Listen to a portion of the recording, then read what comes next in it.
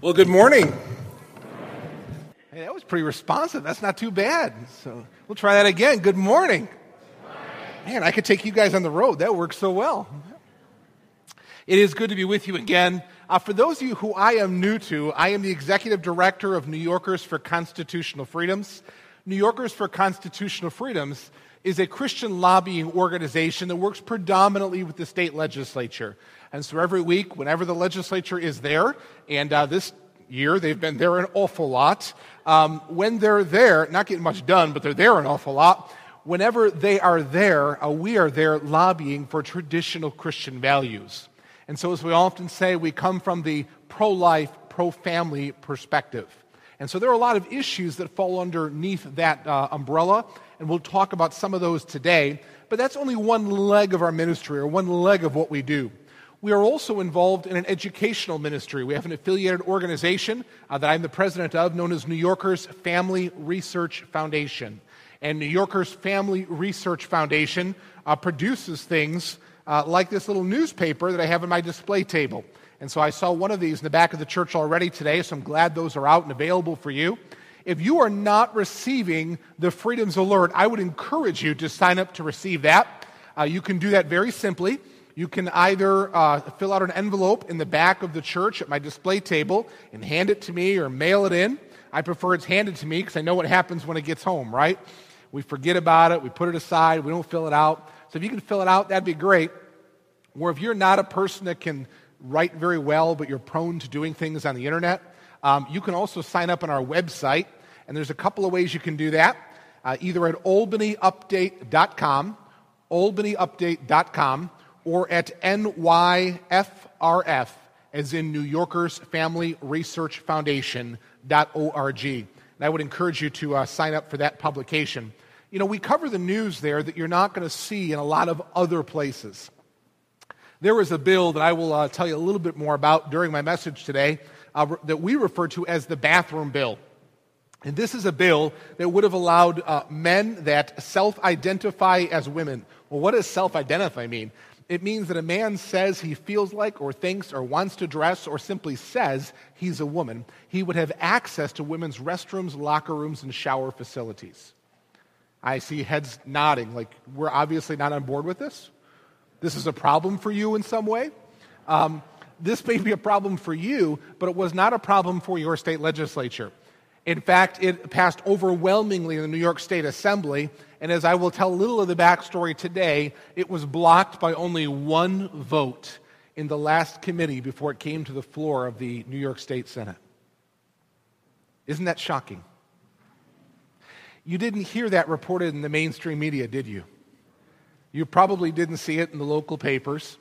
Probably the Albany Times-Union touted what a great bill it was, but other than that, we probably didn't see it in lots of other places. But you did read about it in the Freedoms Alert. And so if you want to be informed, if you want to know what is going on and what kind of an impact it will have on your church, your family, those kinds of issues, your religious freedoms, then I would encourage you to receive the Freedoms Alert. I would also, just by way of final commercial, tell you that we have a third leg of our ministry that we have really just begun to expand. And whereas New Yorkers for Constitutional Freedoms and New Yorkers Family Research Foundation cannot endorse candidates, we cannot legally endorse candidates, we have a third leg of our ministry known as New Yorkers for Constitutional Freedoms Political Action Committee. There is a website for that now at www.nycfpac.com. That's nycfpac.com. And tomorrow morning, we will be announcing the first 7 candidates that we will be endorsing for the November elections. And so I would encourage you to check out that website. We're going to do something that we have not been able to do in the past, is really be able to tell you exactly where we think the candidates stand, exactly what we would do if we were living in your district and how we would be voting for or against certain candidates. Now, we will not endorse in every race because there is a minimum criteria that must be met, and that is the position that the candidate to be endorsed must minimally be pro-life and support marriage between a man and a woman. You may not always have a candidate that supports those basic values in every district, but we will try to tell you our best take on where the races are. So as we head into the final 3 months of the election cycle, and it's only a little over 90 days away, I believe it is important more now than ever that Christians are informed as to what is going on with these issues. Just imagine if one vote in the Senate Judiciary Committee changes. If one senator loses the seat that stood against this bill last time, that bill could pass next year and there'd be nothing we could do to stop it. And so I really want to encourage you to pay close attention to the election cycle this year. If you're on Facebook, Twitter, YouTube, any of those things, we also have those social networking opportunities out there. And so I would encourage you to seek out those opportunities as well. You can find those through our website. All right? How's that? Enough of that for this message brought to you by our sponsor. All right? But I think it's important that you're informed, and I hope you do get educated and find out what's going on so we can make a difference in the culture around us. Let's begin with a word of prayer. Father, we do thank you this morning for the privilege it is to be able to gather as brothers and sisters in Christ. And Lord, I am thankful for the privilege to stand in this pulpit to be able to declare what God's word says concerning the issues of our day. Lord, I believe that the word of God is just as relevant as the day it was recorded. We live in a culture, we live in a world, there are people around us that tell us that the Scripture is not relevant to the day in which we live. Lord, your word is more relevant than this morning's newspaper. Father, we know that it is sufficient to guide us in every area of life. So, Lord, there is not a bill that does not come before the legislature that we cannot look to your word for guidance upon. There is not an issue that comes before our families, before our church, before our community, that we cannot say, what does God's word say about this issue? And Lord, I pray this morning that you will challenge us, that we will be like Moses, that we will be one who will stand up for what your word says, that we will do what you have called us to do. And Lord, that we will listen to all of the words that you whisper to our heart, that like Moses, we will be reluctant heroes, reluctant heroes, but heroes nonetheless standing up for what the Word of God says concerning the issues of our day. Father, clear our minds, purify us from any thoughts that are not of you. Lord, remove all the dross from our heart today, that we are focused on what your Word says, that we are ready and willing and able to worship you today. Father, we ask this in Jesus' name. Amen. I would ask you to turn to Exodus chapter 3. And just for sake of time, I'm going to have you kind of stay there, and I'm going to bounce around a little bit this morning, but it'll be helpful if you could begin by turning there and just have a kind of a finger in that page as we quickly reference some of the verses this morning. You know, when you hear the name Moses, I wonder, do you think of a strong leader or a frightened follower? What do you think of? Do you think of a strong leader or a frightened follower? Or both? Right? Because how Moses starts out is he's a frightened follower, right? And yet as he surrenders his life to God's call upon it and he walks in obedience, we see a strong leader. Most of us probably remember Moses as the one who led the Israelites out of Egypt. We picture him boldly declaring the word of God before Pharaoh, king of Egypt. But Moses didn't start out this way, did he? He didn't start out with the same zeal and the same passion and the same intensity that we read about later in his life. Do you remember? It was Moses who fled to Egypt because he was afraid. In Exodus chapter 2 and verse 14, it says this. And he said, "Who made thee a prince and a judge over us? Intendest thou to kill me as thou killest the Egyptian?" And Moses feared and said, "Surely this thing is known." And so because Moses was afraid, he left Egypt, he went out into this wilderness area, and it was out of fear that he was driven to where the Lord eventually spoke to him. He had killed a man, and Moses was afraid when he realized that word had gotten out about his crime. Moses flees to Midian, and it's in Midian where he helps Jethro, or Reuel's daughters, get water for their flocks. Remember that wonderful romantic story? I mean, it's just a perfect scene. The first time you look across, ladies, you meet that dashing young man. He's watering your animals.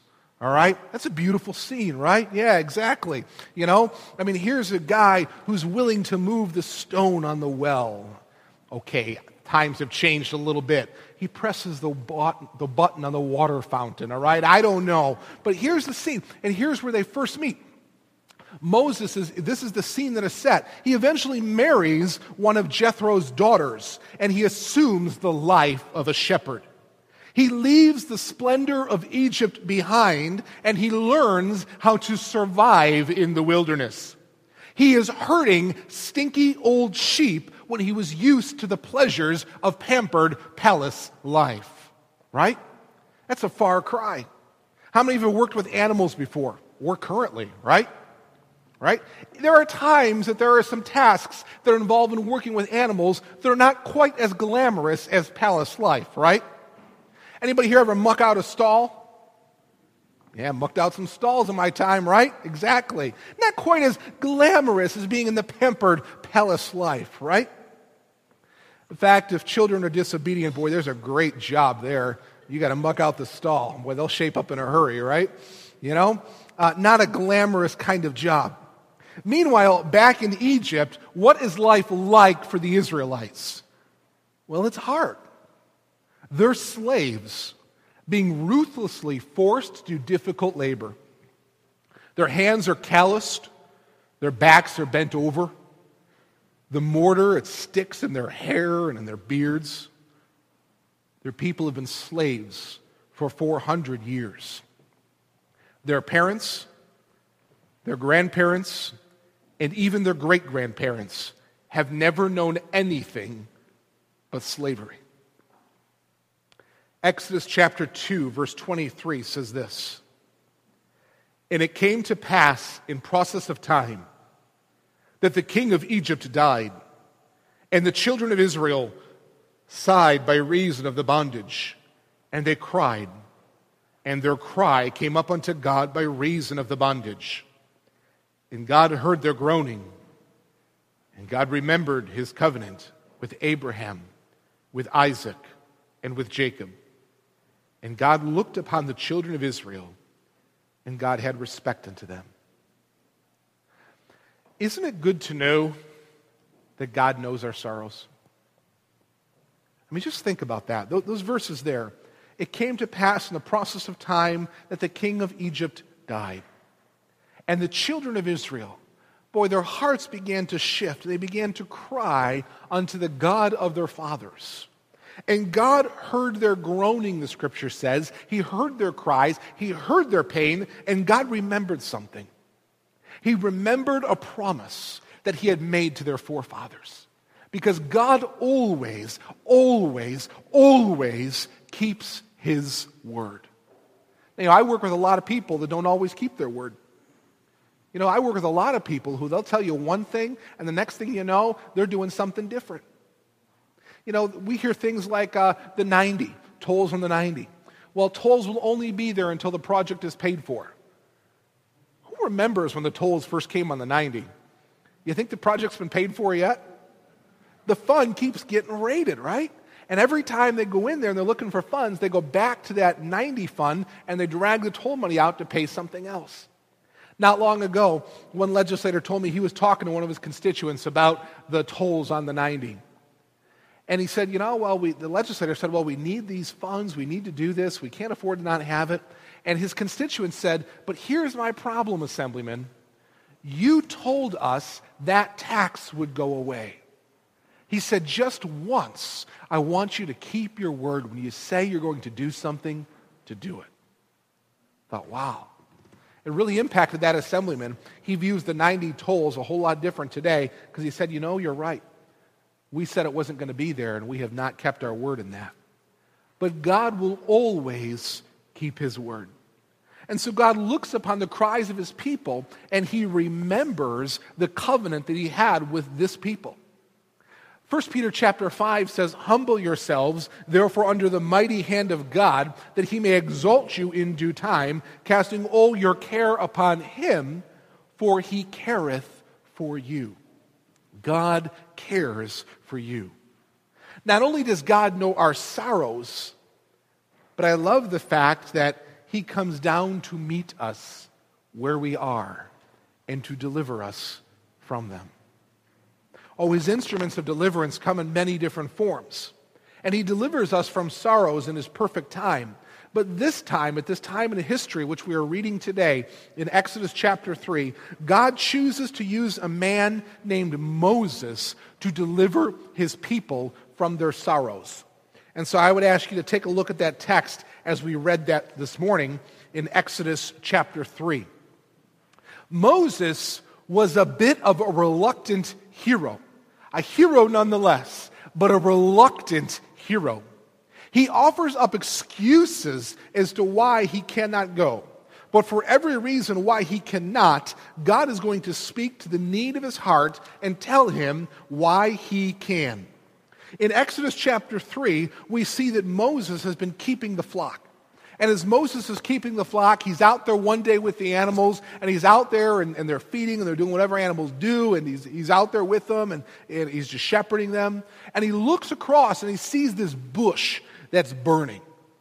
You know, that's significant in its own right. If you look out and all of a sudden there's this thing on fire, you go, wow, cool, I got to go check that out, you know? What's going on? But what was even more significant about this bush is that it was not being consumed. It burned and burned and burned, but it wasn't consuming. And I love it when we read the scripture, and sometimes we tend to lose how this works and how this operates. I mean, Moses is out there with the animals, and Moses is out there, and he sees this bush. And, you know, the scripture reads it this way. As you look in Exodus chapter 3, Moses said, I will now turn aside and see this great sight, why the bush is not burnt. And I can just picture that, you know. Moses, I will now turn aside and I will see why this bush is not burnt. You know, maybe a Charlton Heston kind of thing, you know, and you picture it that way. And do you think that's exactly how it was read in Moses' mind? I mean, I know that's what the words say, but what's really going on in his mind? What's really going on in his actions and in the activity of his body? I mean, he looks across and he goes, oh, look, behold.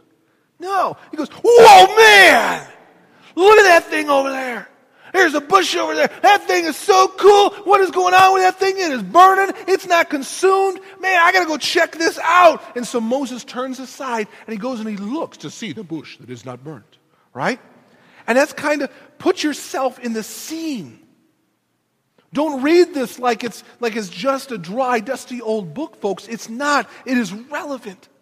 Put yourself in the sandals of Moses as he's there on the edge, and it's on this day, at this time in history, and the God of heaven remembers the covenant that he made to his people. And the God of heaven remembers that, and he comes down to minister to his people. And as God comes down, he calls out one reluctant hero who says, whoa, what is that? And he goes and he checks it out. Moses approaches the bush. And the scene gets even funkier than you first think. Because now, all of a sudden, Moses hears this voice. Moses hears this voice. Draw not nigh thither. Put off thy shoes from off thy feet. For the place wherein thou standest is holy ground. Now, it's bad enough when there is a bush that is not being consumed in your presence. It is quite an entirely thing when inanimate objects begin to speak to you, okay? If you're in the office one day and your stapler begins to talk to you, you have issues, okay? There are people you can see that can help you with that problem, okay? This is not that kind of a problem. This is the God of heaven who is getting the attention of his servant Moses. Moses is looking at the bush. It is not being consumed. It draws his attention. And then a voice comes out. And it is the voice of God himself. Remember that Moses was fearful. That is why he was where he is. I personally believe that Moses spent a great deal of his time looking over his shoulder for fear of his past, for fear of what had happened in his past had been known. For fear that it would find him out. For fear that they would come looking for him. And Moses has now just dealt with the very God of heaven. God is going to speak to the need of his heart and tell him that he has some things for him to do. In verse 6, God identifies himself. He says, I am the God of thy father, the God of Abraham, the God of Isaac, the God of Jacob. Moses hid his face, for he was afraid to look upon God. Rightfully so, by the way. The Lord said, I have surely seen the affliction of my people which are in Egypt, and have heard their cry by reason of their taskmasters, for I know their sorrows. There it is again. I know their sorrows. Look at what God says in verse 8.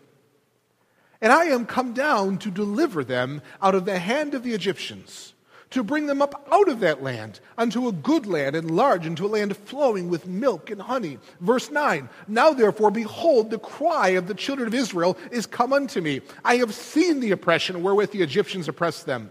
Verse 10, come now therefore, and I will send thee unto Pharaoh, that thou mayest bring forth my people, the children of Israel, out of Egypt. Now hold on a second.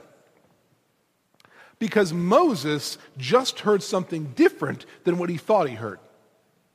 And I don't know if you caught it or not, but God said, I have come down. And in verse 10, what does God say? And I'm sending you. Now Moses, I'm sure he was cool with the part where God says, I have come down. I like that, right? It's a far different thing when Moses hears the words from the God of heaven and say, I have come down, but I'm sending you back to Egypt. Why did Moses leave Egypt? Come on now, work with me, right? Why did Moses leave Egypt? He was fearful, right? Yeah, he was afraid for his life. He thought this was the end of it. Man, he had murdered an Egyptian, and he's in the palace, and even though he's a part of the family, and he's included the royal family, and the news got out, and if this breaks, boy, is he in trouble, and he's afraid, and so he runs. And he left Egypt. And he's not going back there. And he's got a new life and a new wife and all sorts of things in the land where he now lives. And I'm sure he's looking over his shoulder, but that's behind him. We're not going there. And what does God say? I'm sending you back. Wait a second. God, no, I left there. God, I can't do that. Look at verse 11, an excuse that Moses gives. Moses said unto God, who am I that I should go unto Pharaoh and that I should bring forth the children of Israel out of Egypt? Moses says, God, I'm a nobody. I am a nobody. I'm sure that Moses is thinking back very literally to when he left there. He said, look, I'm in a heap of trouble if I go back. I'm a nobody. Who am I, emphasis on I, that I should go back to Egypt? Who am I that should go there? Lord, I'm a nobody. But look at what God says in verse 12. He says, certainly I will be with thee. Moses says, I'm a nobody. God says, well, I got that part, but I'll be with you. Think about that. How often do you find yourself in a position where God tells you to go to do something, to say something, to be something? And you say, I can't do that, Lord. Lord, someone else, not me. Lord, I'm a nobody. Please send someone else. Lord, this is not of me. And Lord, you know my past, Lord. I'm not qualified to talk about that. Or Lord, it's too painful to talk about that. Or Lord, I don't want to dredge that up again. God says, I'll be with you. I'll be with you. All the fears of your heart, all the shame of your heart, all of the concerns that you may have about what happened back there that you think makes you a nobody today. God says, don't worry about that. I'll be with you. Verse 13, Moses tries a different angle. Moses said unto God, behold, when I come unto the children of Israel, and shall say unto them, the God of your fathers hath sent me unto you, and they shall say to me, what is his name? What shall I say unto them? I don't know what to say. God, you got to mean someone else. God, look, I don't know what to say. What could I possibly, in fact, some people think that Moses stuttered, right? We'll get to that. I don't know what to say. The words won't come out. God, I don't have the message. Lord, I don't know what to do. I don't know how to say. What am I going to do? I don't have a message. Verse 14. God said unto Moses, I am that I am. And he said, thus shalt thou say unto the children of Israel, I am hath sent me unto you. And God said moreover unto Moses, thou shalt thou say unto the children of Israel, the Lord God of your fathers, the God of Abraham, the God of Isaac, and the God of Jacob, hath sent me unto you. This is my name forever, and this is my memorial unto all generations. So God says to Moses, when Moses says, I don't know what to say, God says, I'll tell you. Seems pretty simple, doesn't it? Lord, I don't know what to say. I'll tell you. And yet, how many times that is where we find ourselves in that position? Lord, I couldn't possibly. Lord, no, not me. I'm a nobody. I'll be with you. Lord, I don't know what to say. I mean, I'm not as smart as my Sunday school teacher. I'm not as smart as my pastor, Lord. I'm not as smart as that guy that, debated with me in college. Or I'm not as smart as this one or that one. Or, Lord, I don't know what to say. I'll tell you. God says, I'll tell you. We get to chapter 4. And in chapter 4, we find a third excuse. Moses answered and said, but behold, they will not believe me, nor hearken unto my voice. For they will say, the Lord hath not appeared unto thee. Moses has a third excuse. And this time he says, they won't believe me. They won't believe me. How many of you realize that it is not your responsibility whether or not they believe you? Right? It is not your responsibility. It's not even your business. Your obligation is to simply obey what God says. God says to Moses, let me worry about that. In essence, God does something pretty unique for Moses. When God responds to this cry of Moses' heart where he says, they won't believe me, God tells him to do something. The Lord says, what's in your hand, Moses?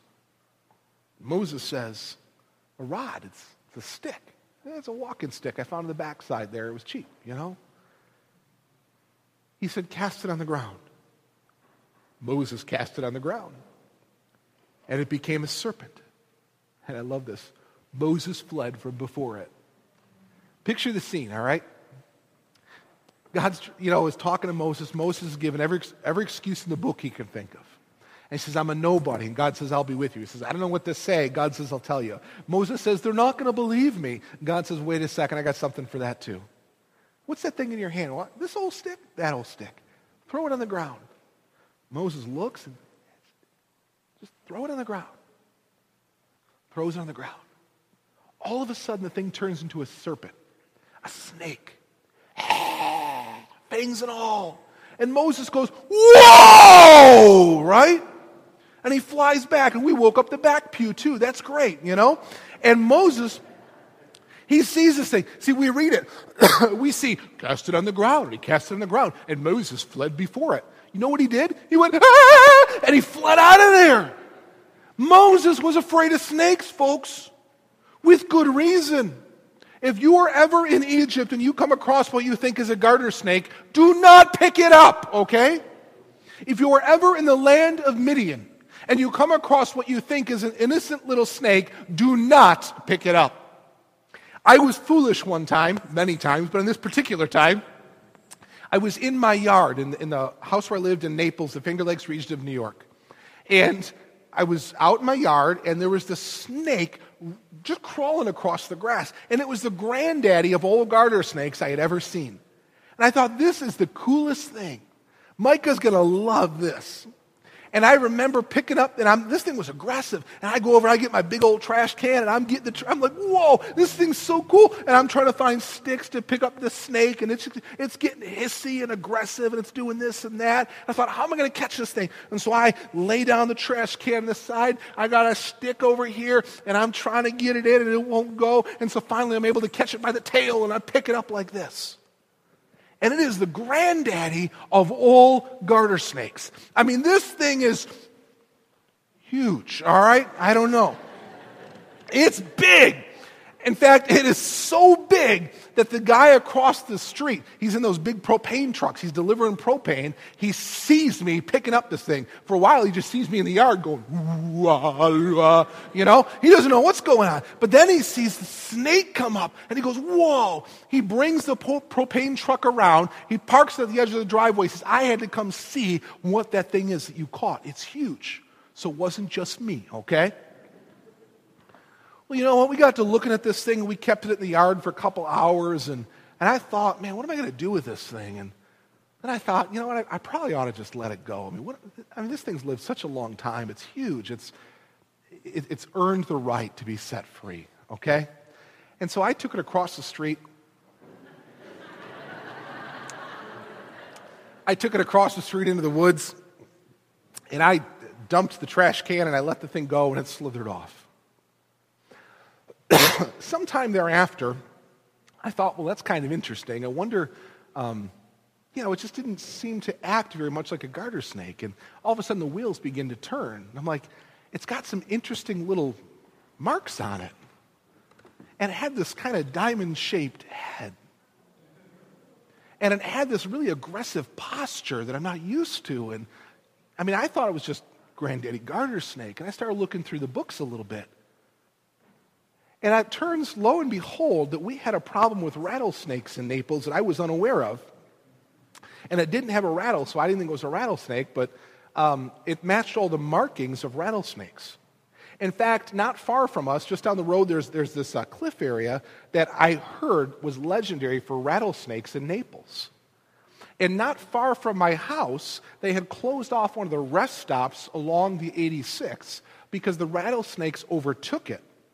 They literally overtook the rest stops. And so when people went in to use the restrooms, they would find rattlesnakes curled underneath the toilets. They closed down this rest stop in the 86 for a season. How cool is that? And so here I am. This is the coolest garter snake I've ever seen. Look at that. Moses was afraid of snakes. He was a wiser man than I was. He runs from the stick that has turned into a serpent. In essence, and God gives him some other things as well. I mean, I think God has a sense of humor because God then tells Moses, I got another one for you too. Take your hand and stick it in your cloak thing there, your jacket or whatever he's wearing, your robe, I don't know what they call the thing. And Moses does it, and God says, now take it out. And it's white like snow. It's leprous. That's a death sentence, by the way. When Moses looks out and he sees his hand is now leprous, can you just picture him? His knees are quivering. He's shaking. He's going, God, I'll go. Just make it go back. I'll do whatever you say. Just turn it back. Put your hand back. Moses takes it out. And his hand is back to normal. God's got his attention, doesn't he? I'm a nobody. I'll be with you. I don't know what to say. I'll tell you. They won't believe me. Let me worry about that. Then in verse 10, Moses pulls his trump card. Verse 10, Moses said unto the Lord, O my Lord, I am not eloquent, neither heretofore nor since thou hast spoken unto thy servant, but I am slow of speech and of a slow tongue. That's the part where many people think that Moses actually stuttered. I don't know if he did or not. It's very possible. Some people think he just meant that he was not an eloquent, was not a strong speaker. He was not a great public speaker.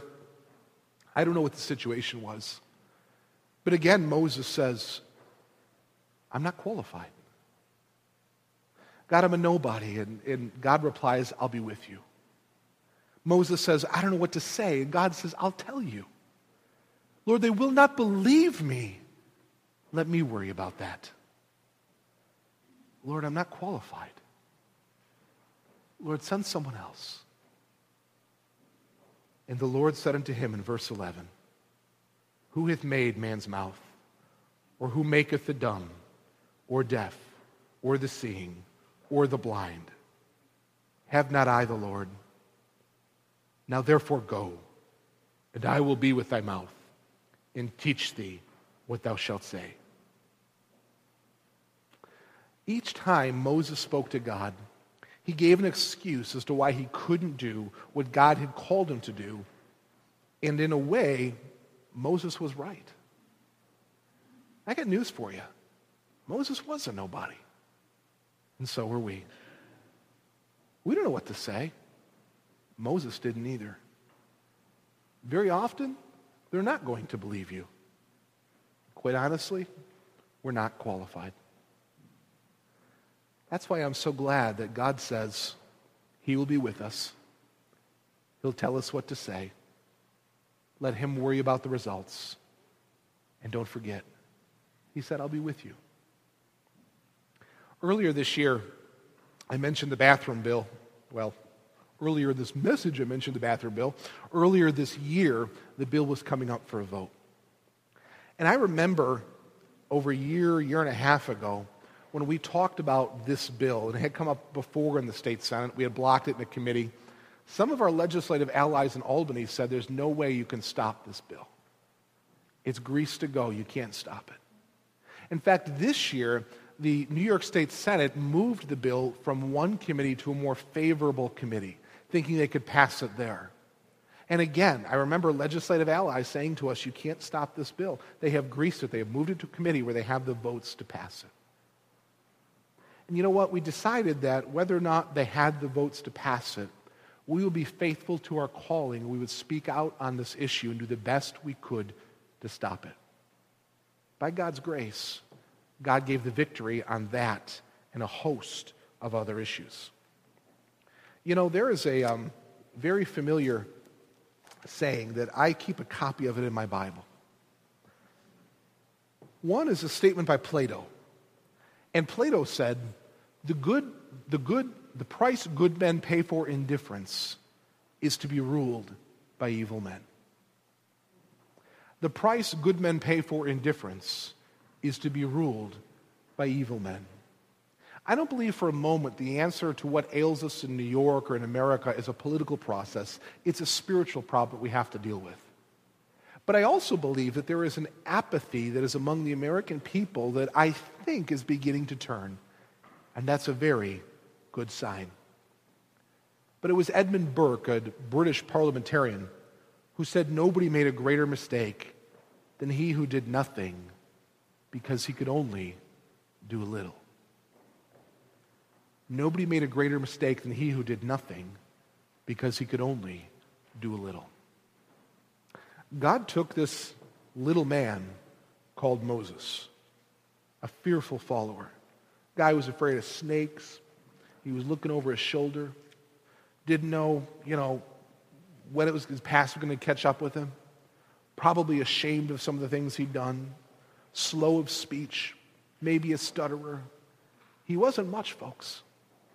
And God took the little thing of Moses, and through the power of God working in his life, as Moses surrendered to God's calling, he was grown into be a strong and a great leader among the people. You know what we need today? Men and women of God who will stop giving the excuses. And whatever it is that God is calling in their lives, whether it be in Albany or in our hometown or at the bank or in our school or in our home, to do exactly what God has commanded us to do. To stop offering up excuses. To be reluctant heroes? Sure. We understand our limitations. But to also remember that we serve a limitless God. Imagine what God could do with a generation of leaders like this. Let's close in a word of prayer. Father, I thank you for the privilege of sharing your word this morning. Lord, I'm challenged as I look to the life of Moses, and in recent weeks you've been bringing this passage back to my mind again. There were a host of excuses that Moses gave, but there was an awesome God that he served that would not listen to the excuses. But God would say, Moses, you're forgetting who I am. Lord, whenever we are fearful, whenever we are afraid, whenever we don't know what to say or where to go or what to do, it is because